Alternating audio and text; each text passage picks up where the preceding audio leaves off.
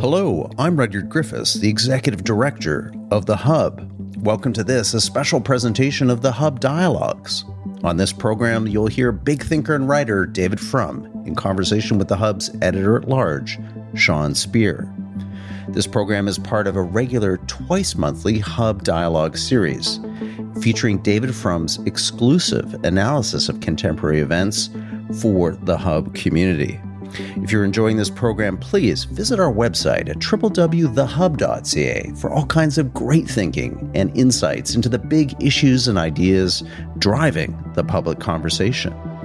The Hub's podcasts are generously supported by the Ira Gluskin and Maxine Granovsky-Gluskin Charitable Foundation. Welcome to Hub Dialogues. I'm your host, Sean Speer, editor-at-large at The Hub. I'm honored to be back in conversation with David Frum for another installment of our bi-weekly video and podcast series on the key issues concerning Canadian policy and politics. There's no bigger issue here right now than the building evidence of a coordinated Chinese campaign to interfere with at least the past two federal elections. First-rate reporting by the Globe and Mail and Global News has unearthed extraordinary details about these interference efforts, including the Chinese consulate threatening to revoke the student visas of Chinese nationals studying in Canada if they didn't vote or volunteer for Liberal candidates. We know of at least one sitting member of Parliament that Canadian intelligence officials believe won his party's nomination as a result of these activities. There's also reason to believe that senior members of the Trudeau government were briefed on these matters. Yet, as we'll discuss, the government's position thus far is to mostly dismiss the reports and even accuse the opposition of sowing distrust about the reliability of Canada's elections. I'm grateful to get David's perspective on this fast-moving file, including how we ought to think about the threat of foreign interference in our elections in general, and the similarities and differences to the accusations of foreign meddling in the 2016 presidential election in particular. David, thanks for joining me as always. Well, I don't want to say good to be with you because it's such a concerning and upsetting topic that we have to discuss today, but I'm glad to be with you. I know that you've been following this reporting closely. Why don't we just start with your general reaction? Are you surprised at all about what we learned? No, these rumors have been swirling for a long time. And in fact, I testified before the Canadian Parliament, I think just before the pandemic, about some of the risks that Canada was inviting. And it's not just the Chinese. The Saudis, Iranians, and others have been very active in Canada. Canadians generally have not had an attitude of fortifying their political process against this kind of interference when they have seen it take place in so many other countries. It needs to be stressed, as you said in your introduction, that there's no question here that the votes are honestly and accurately counted in Canada, and that the people who got the most votes in the various constituencies or ridings genuinely got them. I mean, no one denies that the people who won the count won the count. The question is, what kinds of foreign influences have been brought to bear, and what kind of intimidation and pressure, and even sometimes threats of violence, are being deployed against members of the Chinese-Canadian community and expatriate Chinese in Canada. The government would have you believe that somehow there's some xenophobic element in this concern, when in fact it is Chinese Canadians who have been some of the most exposed victims to the Chinese government's actions inside Canada. Yeah, that's a great point. Because one thing that has struck me about the reporting is the direct link to the Canadian consulate. That is to say, this isn't just some members of the Chinese Canadian community freelancing. It has the imprimatur of the Chinese Communist Party. What does it tell us about the CCP's growing reach into the politics and broader society of countries like Canada? Well, it tells us a lot about the way modern technology works. We live in a globalized world, for good and bad. Things move across borders more easily than they used to do. Good things move across borders more easily, and bad things move across borders more easily. And so governments have to be active. The Trudeau government has known about this for 4 years. And it appears, and maybe that's unfair, but it appears like they did nothing. And that they were under special, knowing that they themselves were the intended beneficiaries of these actions. And by the way, again, it needs to be stressed, this is not like the situation in the United States. There's no suggestion of improper connection between the Trudeau government and anyone in the Chinese state. But knowing that they were the intended beneficiaries, they should have been extra vigilant to safeguard the elections process. Because it's not that Canada can stop this from beginning, but it can fortify the country, and people in politics can make sure that they want no part of this, and no one should ever want to come to power in any way owing anything to any foreign entity, especially a hostile one like China. Let me take up some of the points you just raised there. As we were preparing for a conversation, I wanted to put to you, notwithstanding the fact that we're still learning more about these circumstances, how would you compare them to the allegations of foreign interference in the 2016 U.S. presidential election? Well, in some ways, Canadians can breathe a sigh of relief that it's pretty hard to generate a candidate as corrupt and unpatriotic as Donald Trump. And they don't come along every day. And so the idea that Donald Trump was, there are a lot of mysteries about the nature of his connection, but he certainly knew in real time that the Russians were helping him. He welcomed it. He, as president, he pardoned many of the people who were involved in the scheme. And the exact dimensions of the scheme, some of that remains uncertain. And his motives, when people argue about was he colluding or not, exactly what it was that led him to the involvement he had, that remains the biggest mystery. About whether it was just ideological admiration, whether it was the smell of future business dealings, whether it was some hold that the Russians had over those things, we still don't know. That's really a unique situation. What Canada faces is a general problem that it's going to share with other democracies. Australia has faced very similar situations where there's a big Chinese diaspora. Many of the people in the Chinese diaspora have relatives at home. They are subject to extraordinary pressure from an aggressive state with global reach and a global agenda. And it's interfering in elections in democratic countries. We know Australia is probably the most extreme case. Canada looks like the runner-up. Surely they are active in the United States as well, probably in other places. And we need coordinated responses. And we need to protect those people who are legally in Canada with Chinese passports or have Chinese extraction in our Canada. They need to be protected and to know that they will participate in politics with the same freedom and the same lack of fear that their fellow citizens have, and that no one is going to be able to put some kind of threat against them to force them to betray their values and convictions. In previous conversations, David, you've noted that at least in relative terms, you've gone from a China hawk to something of a China pragmatist in light of the growing consensus in favor of a more circumscribed and even adversarial relationship with China. Do stories like this change your view at all? Maybe more generally, what do they tell us about the future of the West's relationship with China? I continue to hope for the best and to continue to believe that we want to maintain as much of a free trade regime as possible with China. But good fences make good neighbors. The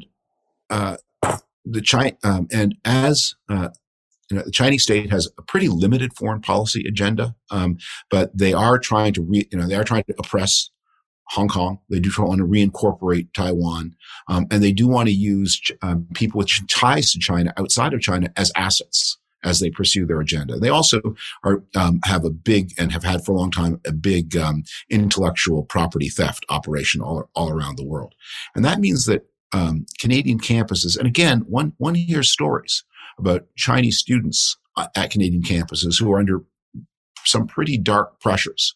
And in some cases are exposed to the threat of violence if they don't cooperate with what the political authorities back home. So I think one of the ways I remain, I don't know if I expect the term pragmatist, but one of the things we have to do is not be provoked into accelerating the conflict. The Chinese, even when their actions are provocative, seem to be inviting. But you for sure have to safeguard your elections. And that means Canada needs all kinds of rules, and not just against China, but against others. I think Canadians have had a hard time. It's not in Canadian political culture to incorporate security concerns into the very center of national consciousness. And this has been a problem for a long time. Canada has the luxury of having been protected through its life, protected by first the great superpower of the 19th and early 20th century, and then by the great superpower of the 20th and 21st century, the United States, first Britain, then the United States. And so Canada has often outsourced a lot of its security concerns. But to be a sovereign means to take security seriously. You're one click away from getting access to all the Hub's best analysis and insights. Visit our website, www.thehub.ca now, and sign up for our weekly email news digest. Every Saturday morning, we'll send to your inbox the cutting-edge thinking and analysis of our smartest contributors on the week that was.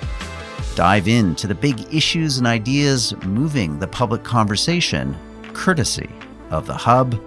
Again, you can grab that exclusive email newsletter right now, free of charge, at www.thehub.ca. Now back to our program. That's a good segue to my next question. I want to shift the conversation to the Trudeau government's reaction to these reports and the broader policy and political implications for Canada. There's been a lot of attention on Prime Minister Trudeau's public dismissal of the recent media reporting. But I'm struck, as you alluded earlier, David, that his government has known at some level about this intelligence since some time after the 2019 federal election campaign, and yet has seemingly done nothing with it. What do you think might be behind that? Well, I have a more personal connection to this. My late father-in-law, Peter Worthington, was the one and only Canadian ever prosecuted under the Official Secrets Act. And he was prosecuted under the Official Secrets Act by the elder Trudeau back in the 1970s for breaking a story about how the elder Trudeau and his government were disregarding KGB actions inside Canada in the 1970s. The RCMP came to search his office. And if you knew my late father-in-law and his office habits, your heart would have to sink for him. He was a pack rat, and one of his colleagues made the jokes, I don't know if they're going to find anything in Peter Worthington's office. They're more likely to lose a Mountie inside that office. But the point was that the elder Trudeau's action to these very serious allegations back then was cover up and prosecute those who told, and that seems to have been passed on to his son. And there may be legitimate secrets here, sources and methods concerns, and there may be a reason why the government has done what it did. But it sure looks, until we're told others, it sure looks like their impulse was look the other way, pocket the benefit, and cover up the ugly story. As you no doubt know, as we're speaking today, February 27th, there are growing calls for a public inquiry into these issues, at least in part to sustain public trust and confidence in our electoral system. Do you think that's a good idea? I would want to be guided by security officials on that. And there may be valid reasons. Again, sources, methods. How do you know what you know? That may be something that it's important not to give away. So I don't want to take too firm a position on the right kind of investigation, but there needs to be one. And there needs to be then action. Canada doesn't have a Foreign Agents Registration Act. What we're going to discover is a lot of what happened here was not illegal. And the Canada lacks legal tools. And that's one of the reasons the government didn't do much, was because they didn't have tools to do anything. Now, it's their fault that they didn't forge those tools. They had the time, but the tools need to be forged. And there also needs to be developed, I think, the right kind of attitude inside the Chinese community and the Chinese Canadian community and the Chinese expat community in Canada. They need to know that the authorities are their friends.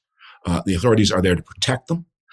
If you know things, if you've been subject to pressure, no one is blaming you for having relatives back in China whom you're concerned about. That is not your fault. That doesn't make you in any way a disloyal person. You have to be protected, but you also have to come forward with what you know. Let me ask you more generally, what do you think Canada and other countries ought to be doing to protect themselves from election interference from China, Russia, and as you say, David, various other bad actors around the world? Yeah. Well, disclosure, the first thing is disclosure. That helps enormously. It is harder and this is where the Canadian system of spending limits and so on has had a good impact. The thing I was specifically testifying about when I went to Parliament was Canada has historically had a cutoff of the number of years where you as a Canadian citizen can be outside Canada and still be allowed to vote. And that there was a move, I think it was a court decision followed by law to make that indefinite. Well, I think we've just seen that it would be really dangerous. There are a lot of Canadians from Hong Kong. And if they return to Hong Kong and live there for years and years and years, and to let them vote in Canadian elections, that you're inviting the Chinese state to put pressure on those people. And many of those people might even welcome being able to say, I can't vote. Canada. I've been out of Canada for 3 years or 5 years or whatever the appropriate cutoff is. I can't vote. So stop threatening me and to vote the way you want me to vote. So that cutoffs for how long you can continue to maintain your residency to vote as a citizen outside Canada. Disclosure, financial disclosure, and then some of this is going to be informal. Some of this is going to be if your intelligence services picks up this kind of pressure on expat students, that you go and talk to them and just tell them, like, we'll protect you. You don't have to be scared. We've been talking so far about national security and public policy, but I'd be remiss if I didn't raise the issue of politics, of course. How can we talk about these issues and make progress on them in such a partisan context? I should just say in parentheses, it seems quite likely that one of the reasons the Trudeau government has been reluctant to disclose some of this information because it would create the perception that somehow it was a major factor behind their election win in 2019 and 2021. I don't think anyone's going to say it was a major factor, but the fact that there are and these are battles where the defeated MP in the most extreme case was of Chinese origin himself. Another MP who was more beholden, allegedly, to the Chinese state was substituted. That has partisan consequences. And if you are the government and this person takes your whip, and this person is in your caucus, that's something it's reasonable for people to hold you to account for. And the point is not that this contaminates the whole of the government, but it raises questions. Are they doing their first job, which is protecting Canadian national security? And yeah, of course you pay a partisan price for that. Look, the ultimate accountability, we're going to discover that a lot of what happened here was not illegal. The accountability is political. The accountability is at the ballot box. So, if people lose seats, if governments lose their office because of this, that's what other recourse is there? No one's going to go to prison, I suspect, over these activities. But we're going to discover that mostly really bad things that happened were not illegal at the time. The flip side is also true, though, that there is a view that the Conservative Party of Canada was penalized in some ridings across the country in 2021 because the party's perceived hawkishness towards China. How can a Conservative Party of Canada balance the kind of local political dynamics in certain parts of the country with articulating a policy agenda in a changing kind of geopolitical and technological context? This is part of being in a globalized world. We're going to discover that many people from China have come to Canada and been naturalized and acquired voting rights. And that community has sharply polarized views. I mean, look, China's polarized. You see people in the streets in Hong Kong and other people deployed against them. You see the possibility of a serious war across the Taiwan Strait between people who are Chinese on both sides of that. So a lot of those divisions are going to be exported into Canadian politics, and they're going to become in the same way that for many years divisions in Ireland were crucial to Canadian politics, orange v green. That was for many years a crucial issue, certainly in the city of Toronto. And so I think we're going to have those things naturalized. If people are abiding by the laws of Canada, then you're going to discover that some of the most ultra hawkish people on China are of Chinese extraction, some of the least hawkish, and they're going to have allies across. That's none of that is to be deplored or regretted. It's natural. It's how we're going to arrive at the right kind of decisions. It's what may prevent us from stupid kind of hawkishness and from letting our alarm at the behavior of the ruling factions in China turn us into enemies of the Chinese nation, some of our most important trading partners, and so crucial to a stable and peaceful and prosperous world in the coming century. But there have to be rules, and they have to be enforced. And people who have relatives inside China who are vulnerable to pressure, they need to be protected. Just a ton of insights, David, on obviously an important and sensitive topic. Your takeaway for me that we ought to see Chinese Canadians not as threats to our democracy, but actually themselves subject to possible threat and intimidation is a worthwhile thing to keep in our back of our minds as we learn more and more about these cases of interference in our recent elections. I want to thank you for speaking on this topic and look forward to catching up in a couple of weeks. Bye-bye. Thank you for listening to this episode of the Hub Dialogues, brought to you by The Hub, Canada's leading source for analysis and insights on public policy. We hope that you enjoyed this episode. Please share your favorite Hub podcasts with friends and family, subscribe wherever you get your audio online, and leave us a rating and review. We greatly appreciate your feedback and comments. I'm the Hub's Executive Director, Rudyard Griffiths. The host of today's program was Sean Speer, the Hub's Editor-at-Large. This episode was produced by Amal Attar-Guzman. The Hub's audio producers are Alex Glutch and David Matta. The Hub podcasts are generously supported by the Ira Gluskin and Maxine Gornowski Gluskin Charitable Foundation. Thanks for listening.